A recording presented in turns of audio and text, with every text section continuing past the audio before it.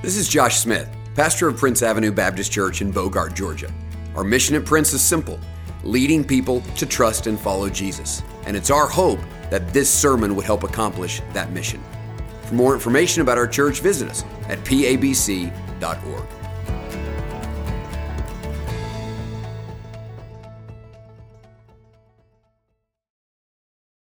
All right, take your Bibles this morning. Turn with me to Jonah chapter 4.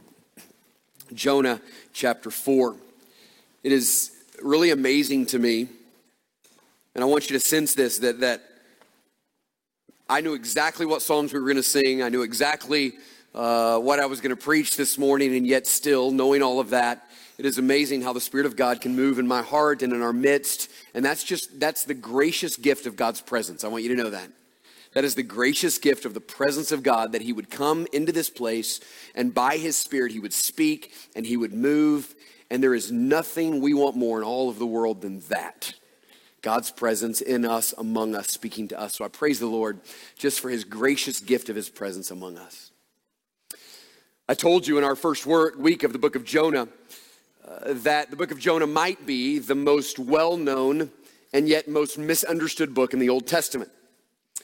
It is well known because a guy gets eaten by a fish and vomited up. So that makes for a good story. It is misunderstood primarily because when you hear the story told as if there's only 3 chapters in the book of Jonah, when in fact there are 4. And if you were to just preach the 3 chapters, it's just this really neat and tidy and understandable story that is about somebody else and doesn't really penetrate our heart except for just to encourage us. It is a beautiful story that God's prophet ran from God and God chased after him by his mercy. He then repented. He went to the city God had called him to do. He preached the gospel, and thousands of people, the entire city, responded in humility and pled for the favor of the Lord, and God sent probably the greatest revival we have ever recorded in Scripture. And so that's a great story, and if it ends right there, it's incredible. But there's another chapter, and that chapter reminds us that the ugliest and slimiest and darkest part of the book of Jonah is not found in the belly of the whale. The darkest, slimiest, most disgusting part of the book of Jonah is found in Jonah's heart. That's the dark part of the book of Jonah. And we see it a little bit in the beginning, but we don't really fully see it until we get to chapter 4 and start to see that the reason this book has been written for us, and the reason that we have it and the reason they had it then, is that God was using Jonah not only to expose something that wasn't right in his heart, but to use him as a picture of what's happening in the nation of Israel as a whole. This is how God used prophets. And even today, we see the exact same sins in the ministry that Jesus confronted. And so we have to believe as well that these are common temptations and sins and tendencies that we have as the people of God. What God is specifically doing is he's using Jonah to show us how easy it is for us to miss God's heart of mercy. And what God is showing to Jonah is that there are some sins that are present in his life that we don't really start to see until Jonah 4. And these sins are the enemies of mercy. These sins are the reason that Jonah cannot even himself fully grasp the gospel, and the reason that Jonah himself cannot extend God's mercy to the nations or to everyone else. They show us why Jonah is running. They give an explanation behind his rebellion. There are 2 paragraphs in Jonah 4, both of them exposing an enemy to mercy. And so we want to look at one of them this morning and one of them the next week as we conclude our series next week. But I want you to see that these are common enemies of our soul and certainly enemies to us extending the mercy of God. Now, Jonah chapter 3 is absolutely incredible.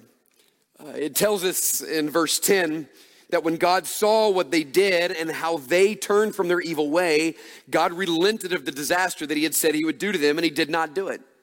And when it says they in verse 10 of chapter 3, we can go down to the very end of chapter 4 in verse 11, and it tells us more than 120,000 persons who do not know their right hand from their left, and also much cattle. And God is saying, this is the amount of people that heard the message, that repented, that humbled themselves, and that were spared from the outpouring of the wrath of God. And to put that in perspective, the recent count we have is in 2020. It tells us there are about 130,000 people in Clark County. So just imagine, putting this in perspective, this is as if every single person in Clark County at one moment repented of their sins, humbled themselves, and gave their life to Jesus Christ. Would that be a miracle? That is absolutely incredible. It's almost imagine that guy that stands out in front of UGA games and holds the sign and has the megaphone that tells everybody to repent. It's almost as if he were to do that. And at one of the games, he does it, and somehow everyone that hears it begins to believe. And they cancel the game because everyone that is in the stadium and everyone that is on the field immediately one moment gets on their knees and says, God, forgive us for our idolatry. God, forgive us for our sins. All we want is you. Would that be incredible? And Jonah teaches us that it can happen.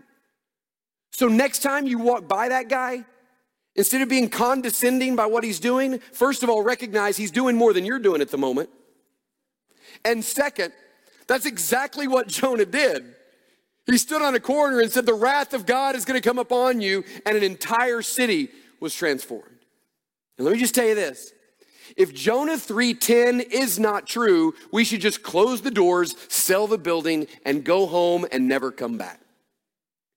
Because Jonah 3:10 tells us that our God is a responsive God. He tells us that if you will confess your sins, he will save you. If you will turn from your sins, he will give you eternal life. He tells us that his grace is greater than all of your sins. He tells us that if we draw near to him, he draws near to us. He is a responsive God that draws near and comes near and blesses those who seek him. That is the reason we gather on a Sunday morning.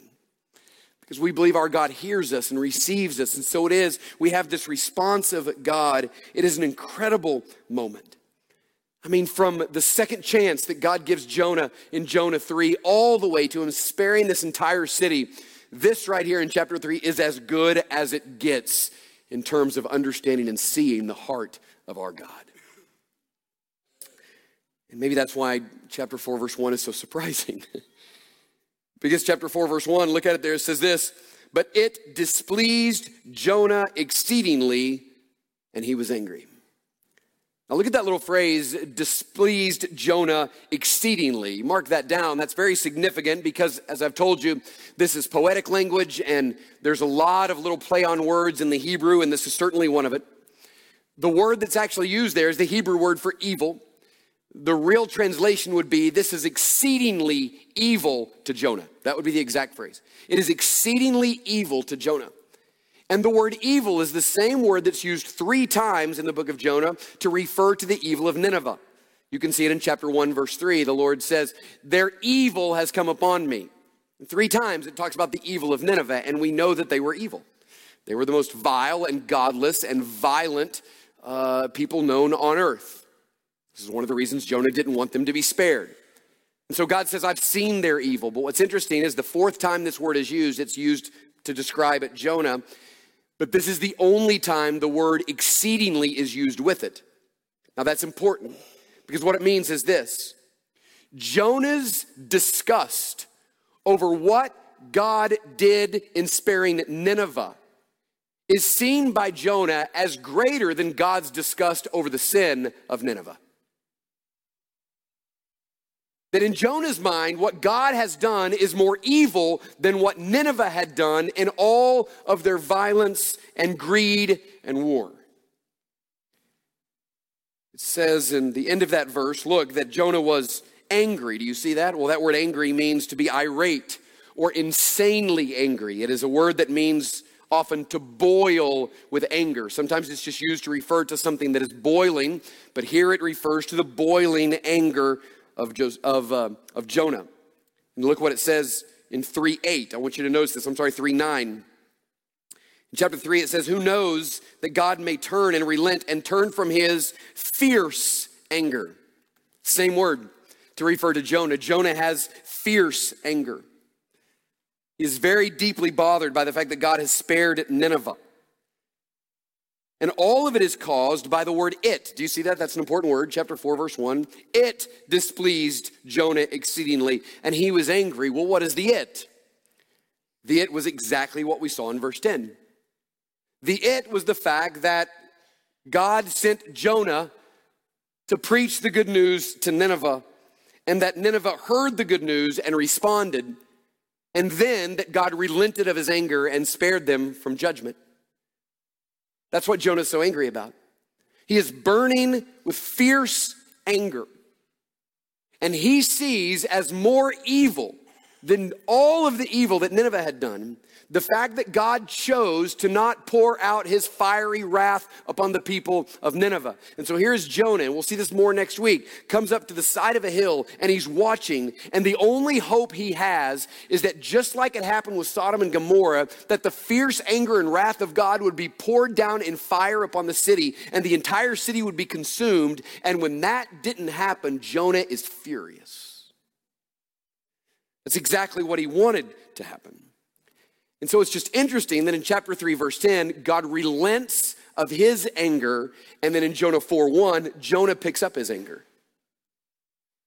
But it's not the same anger. God's anger was a holy and a righteous anger. He was angry at rebellion. He was angry at injustice, which we should become angry at injustice. Jonah's anger was an unrighteous anger. He was angry at God. And he was angry that the people of Nineveh had been spared.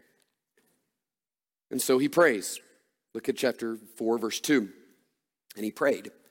Now, we've seen him pray once before. He prayed in chapter 2. Matter of fact, almost all of chapter 2 is a prayer, but that prayer feels different. Jonah had been sinking down to the bottom of the sea, and the language there is very slow and very dramatic, that he had been thrown over, and he goes deeper and deeper and deeper and deeper, and the weeds are coming up over his head, and he's drowning. He knows that there's no hope. God just lets him get to the bottom, to the very, very bottom, before God saves him. But then God sends a whale, not in punishment, but in mercy, because the whale swallowed him up and kept him there for 3 days. And while he was in the whale, he prayed to the Lord. And he said, Lord, I'm so grateful for you, and I'm so thankful for your mercy and your kindness. And only a God like you could save me. And he just was rejoicing and giving thanksgiving for the mercy of God. And that's why he prayed. He prayed because he was so thankful that God had showed him mercy. But here he prays again. But this time he's praying not with pleasure and joy, but with anger. And he's angry that the same mercy that was shown to him was now shown to Nineveh. That's why he's angry. And he begins to pray to the Lord, and in his prayer, he finally shows us the reason why he ran from God in the first place. Look what it says. "O Lord, is not this what I said when I was yet in my country? This is why I made haste to flee to Tarshish." So finally he tells us. We see him run in chapter 1, but we don't get the reason until chapter 4. Jonah says, God, this is exactly why I didn't want to go here. This is exactly why I ran away from you. You say, well, why is it? Well, look at what he says. "For I knew that you are a gracious God and merciful, slow to anger, and abounding in steadfast love, and relenting from disaster." What Jonah's saying is, God, the reason I didn't want to go to Nineveh is because I was afraid that what you would do is exactly what you would do. I was afraid that somehow you would relent and you would not destroy the people of Nineveh. I would be afraid that they would hear my message. They would see your heart and they would turn from their sin. I was afraid that somehow they might humble themselves and you might not pour your fierce anger upon them. God, this is exactly what I didn't want to happen. You say, well, how mad was he? Well, look at verse 3. "Therefore now, O Lord, please take my life from me, for it is better to me to die than to live." That is some serious drama right there. I'll tell you how mad I am. I'd rather die. And he's going to say it again at the end of the chapter. I'd just rather die. You know what he's saying? He's saying, I would rather die than see you spare Nineveh. I would rather die than to see your mercy that you've extended to me extend to someone else. God, all I wanted is for you to destroy this nation, and I would rather die than see you be this merciful. I remember last week We said that one of the most surprising things in the beginning of Jonah 3 is that God did not give Jonah any kind of lecture. Because Jonah had run from God and he had caused all kinds of drama on himself and all kinds of pain on someone else, because every time when you run from God, you cause yourself pain and everyone else pain, and every time you join with someone running from God, you get in the middle of their storm. And Jonah ran and he was angry and God vomited him up, I believe, as a sign of God's disgust at his own self-righteousness, even when he was in the whale. And yet we come to Jonah, slimy and disgusting, just having been vomited up, and he gets no lecture from the Lord. The Lord just says, all right, let's just go and do what I told you to do the first time. Now, I understand God being slow to mercy and gracious and kind, and so I'm really grateful for the fact that God did not lecture Jonah in chapter 3, but it feels like right now it's time. It's time for God to say, all right, Jonah, this is pitiful. Like I've been in Jonah for a long time. Like we've been in it together like 5 or 6 weeks. I was in it a few months before that. And at this point, I'm just really tired of him. Like it just feels like he needs a talking to, right? Like Jonah, do you even, are you that blind to everything going on? And he is, but once again, he doesn't get a lecture. Isaiah 9:6 tells us that our God is a wonderful counselor. Meditate on that for a while. Our God is a wonderful counselor. And what God does to Jonah is exactly what a good counselor would do. And so you sit before a counselor and he says, tell me about yourself and everything going on and be honest with me. And in a moment of vulnerability, you just kind of throw up everything that's going on in your life and everything that's in your heart. And what the counselor is actually doing is thinking, oh, like he's trying to hold himself in like, that's rough. And he's also seeing dollar signs because he's going, that's like 12 sessions at least. I promise you that's what he's thinking. Like he's heard it all, but he's still shocked when you say it, right? Like, oh. But he doesn't say that. You know what he does? If he's a good counselor, he doesn't say, you know, your problem, you're an idiot. He doesn't say that. That's what he wants to say. I've wanted to say that a lot. He doesn't say that. If he's a good counselor, he asks a question. Well, where do you think that's coming from? What do you think's going on behind the scenes there? And he causes us to examine ourselves, and like a good counselor, that's exactly what happens. Look at verse 4. The Lord said, do you do well to be angry? Are you justified in your anger? Like, do you think somehow that this anger is right? Like, the Lord would say, my anger was justified. I was angry at the injustice and the violence of these people. You're angry because I showed them mercy. Where's this anger coming from? And like any good counselor would do, what he's trying to do is this. He's trying to get Jonah to examine his anger. Like, Jonah, why are you this angry? What is happening in your heart that would be the cause of all of this? Because wouldn't you acknowledge there's some really sick problem in Jonah's heart? Would you acknowledge that? Something is wrong for him to have this much anger and be so angry at God's mercy. But it's not a theological problem because Jonah just told us the truth. I knew you, and I knew you would do that. And so it's not a theological problem, it's a heart problem. And what God is saying to him is he's saying, Jonah, I want you to examine your anger. What's the cause of it? Now listen, this is going to help some of you. Anger functions in our life like the warning sign that might come up in your car. The problem is not the sign, the problem is something else. And the sign exists to show you that there's something bigger going on that you can't see. And so getting mad at the light that comes on doesn't help fix the problem. I told this story in the first service. I had someone come up to me and said, when I was a kid, we had this old van. And one time we were on a family trip and an engine light came on. And my dad got so irritated, he got a piece of duct tape and put it on the dashboard so he couldn't see it. That doesn't fix the problem. Now let me tell you something. Trying to fix your anger is not the issue.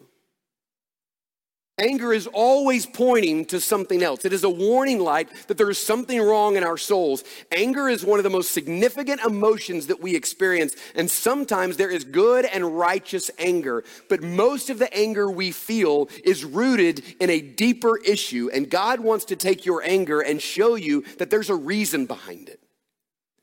It's exposing us. I love the way that Eugene Peterson says this. Listen carefully. He says, anger is most useful as a diagnostic tool.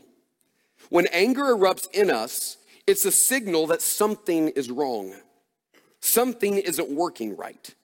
There is evil or incompetence or stupidity lurking about.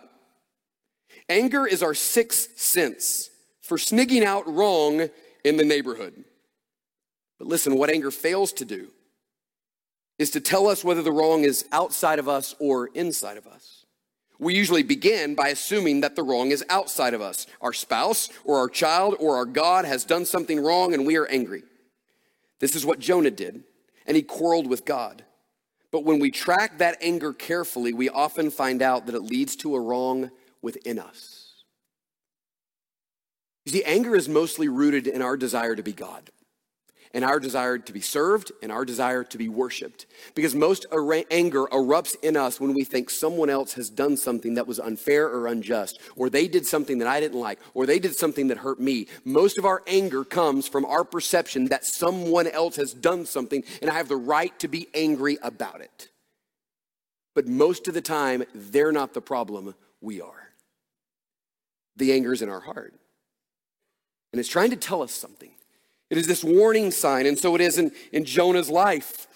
What's happening with Jonah is saying, God is doing something I don't like, and I'm mad about it. And what the Lord says is, well, why don't we look at that anger and see if there is something behind it? Because the problem is not with God. God is doing exactly what he said he's going to do, and he's doing exactly what Jonah knew he was going to do. The problem is in Jonah's heart. And Jonah's anger is doing what anger usually does, exposing what we really love the most. It's exposing something in his heart. There is some enemy in Jonah's soul, and his anger is showing that there's a problem. There is an enemy of mercy. There is a sin in his heart. There is a reason behind the anger, and there is two of them. But the first one we see in the first paragraph is that his anger is exposing his idolatry. His anger is exposing his idolatry. That's the first of the two enemies of the soul. We'll see the second one next week. His anger is showing that deep in his heart there is idolatry. God is messing with what Jonah loves the most. And you know what it was? It wasn't God. One of the keys to Jonah, and we've talked about this a lot over the last few weeks, is noticing how blind Jonah is. Like so much so that we want to look at Jonah and go, Jonah, do you not see all the mercy that is around you? And the reality is he just doesn't. He's just blind to the working of God. And one of the best examples of that is Jonah 2:8. Write that down. It's a very important passage for this. In Jonah 2:8, Jonah makes this profound statement while he's in the belly of the whale praying. And he says, those who pay regard to vain idols forsake their hope of steadfast love. That's a beautiful phrase. What he's saying is idolaters, they miss out on God. And the reason is because they've created another God. And so they get what that God offers, but that God doesn't offer anything. And there is a real God that is offering steadfast love. There is a real God that is offering kindness. There is a real God that is offering direction. There is a real God that is offering revelation. Everything your heart is longing for is found in the real God. But if you have another God, you get nothing. And he says, those who pay regard to vain idols forsake their hope of steadfast love. They have no hope in this life or the next life, and they do not receive the loving kindness of God. The only problem is when Jonah said that, he was thinking about those pagan idolatrous sailors that were in the boat with him. And he was thanking God that he's not like that. Because here was Jonah's thing. He was thinking about the people of Nineveh and all the sailors and all of their little pagan gods. And he knew that he didn't have any of those in his bags. But what he didn't realize is that idols don't just come in the form of little statues. There are idols of the heart. And Jonah, we find in the book of Jonah, was the biggest idolater of them all. Because an idol is anything we love and anything we desire more than God.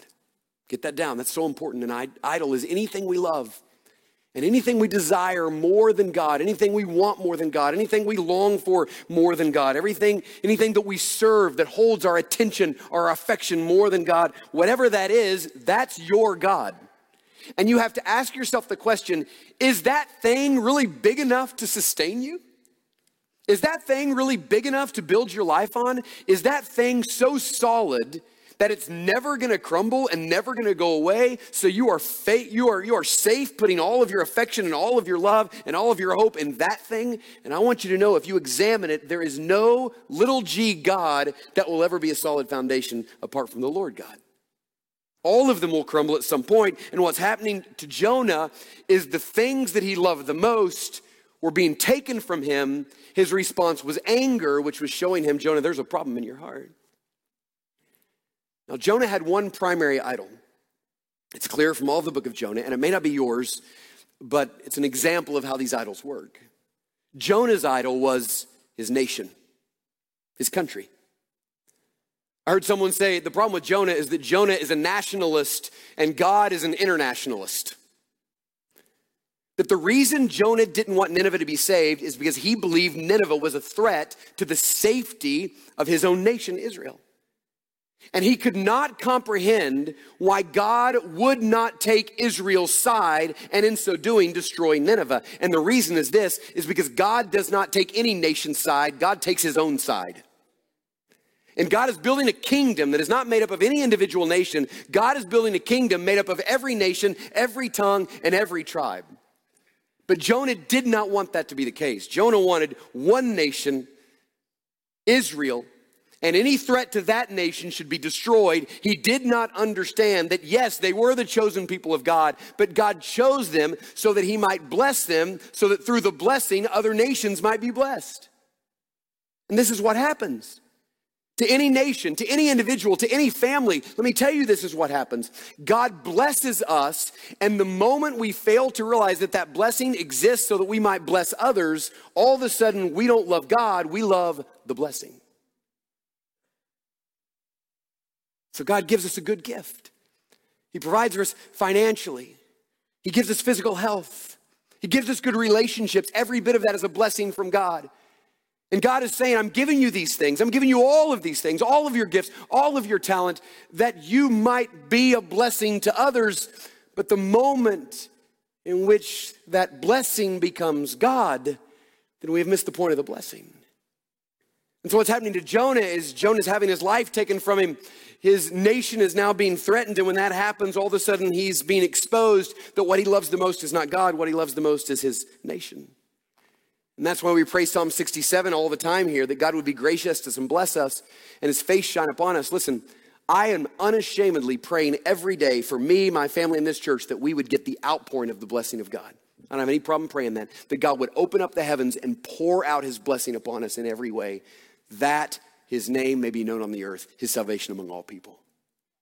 You can pray every day, unashamedly, with great confidence, that God would pour out his blessing upon you if you understand the reason for that blessing is that people might come to know him. But Jonah had forgotten that. We see it in chapter 1, verse 8 as well. Look at chapter 1, verse 8. Write that down. Remember when the sailors said, Jonah, tell us who you are. Remember they cast lots and Jonah wasn't saying anything. They were wondering why the boat was going down, and Jonah knew it was him, but he wouldn't say anything, so they cast lots, and he gets exposed. And it says, tell us on whose account this evil has come upon you. What's your occupation, and where do you come from? What's your country, and what people are you? And he said, and here is the foundation of Jonah's identity, I am a Hebrew. That's his identity. You see, because back home, he's a prophet, and he's loved, and he's respected, and everything he says, everybody honors. He has found all of his identity in who he is as a prophet. He has found all his identity in how much people love and respect him, and all of a sudden, you take that away, and you put him in a foreign nation where no one knows who he is, and he realizes that his identity is so fragile, it's crumbled, and he's got nothing left. He's lost his identity. His idols are crumbling. His nation may be threatened, and all of a sudden we find that the reason that Jonah ran is because he had a God that God was trying to take in order that he might see that his God was fragile. God is threatening Jonah's God because God wants Jonah's heart. We see that what Jonah loved most, and Jonah's God was his nationality and his identity, and all of a sudden he's angry because all those things are threatened. And there are two ways in which God exposes Jonah's idols. He exposes them by giving him a command he doesn't want to obey, and by putting him in a circumstance that he doesn't want to be in. Think about this. This is the way God exposes our idols, always.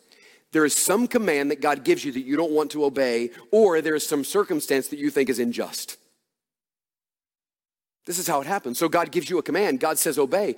God says give. God says serve. God says forgive. God says reconcile a relationship. God says love someone. God says stop doing this. And all of a sudden what we realize is if we recoil at that command of God and we don't do what he says, we won't give up what he says. What we realize is the thing we love is not God. It's that thing we won't give up. Right? Or that thing we refuse to do. And so all of a sudden, one command that God gives can expose a heart filled with idolatry. Or maybe it's a circumstance that has happened in your life that you feel is not just. Maybe God has done something in your life and he's allowed something in your life and it's been so hard and so painful and legitimately so that you just can't comprehend how a God would allow that to happen. And the anger that you're experiencing is an anger that comes out of the fact that God did something that you don't think is right. And something else has come inside of your heart and has become the thing you love because the sense of injustice has made you think that God cannot be the center of your life. And that's exactly what's happening to Jonah. Jonah's world is being torn apart. But let me tell you something. When God does that to us, it is one of the most painful and beautiful things that he can ever do. It is painful for God to take the idols of your heart and crush them and leave you feeling empty. And it's so gracious because what he wants to do is put something in its place that is real and solid and cannot be shaken. It's called being graciously exposed. I was going to tell a prolonged story this morning. I don't have time to do it, but I will tell you this. There was a season of my life in which I felt that God had already messed with my wife through sickness, and he had already messed with me. And now he was going after one of my kids. And I remember getting my face before God in her room. I mean, it's so mad. The things that came out of my mouth, there's no way you'd let me be your pastor. I was so angry. Like, mess with me, that's fine. Mess with my wife, don't mess with my kids. What God was doing, though, he was graciously exposing me. He's going to my heart and said, Josh, that anger is not justified. God was coming after me. God was coming after my heart. It is a painful and beautiful thing. That's what God's doing for you. That's what God's doing for you. Whatever it is, that command that you say, I'm not doing that. I'm not following through with that. Well, that's because there's something else you love more. You say, well, God did this and it doesn't seem right. Well, there's something in there that is not right. And so the questions we ask ourselves this morning is, God, is there any command you're giving me that I will not obey? Is there anything you're going to ask me to give up? Is there anything you're going to ask me to give up? Is there place you're going to tell me to go or anything you're going to tell me to give that I won't do it? Well, if that's true, then there's something you love more than God. And I'm not saying that's a trite question. That's a heavy question. But it's not as heavy as spending your life building it on some fragile foundation that will not last, and you come to the end of your life and realize that everything has fallen because it was founded on something that didn't matter. And the question is, do you say, God, I trust you with my circumstances. I trust you with my pain. I trust that you are good and that you are right. And I trust that behind every providence and every circumstance and every event in my life, there is a good and gracious God that loves me like he loves his own son, Jesus Christ, and everything he does comes out of a good heart. It is with that place that we say, Lord, we love you and we trust you, and we will now gladly surrender ourselves to you. We say, Lord, you are all in me. There is nothing I want more than you. Because the biggest problem with Jonah is this. At the very center of his life was not God. It was something else. And when that's true, we are headed for a lot of pain and disappointment. Let's bow our heads and close our eyes this morning. Thanks so much for taking the time to listen to this sermon. May you trust and follow Jesus more and lead others to do the same. For more information, visit us at pabc.org.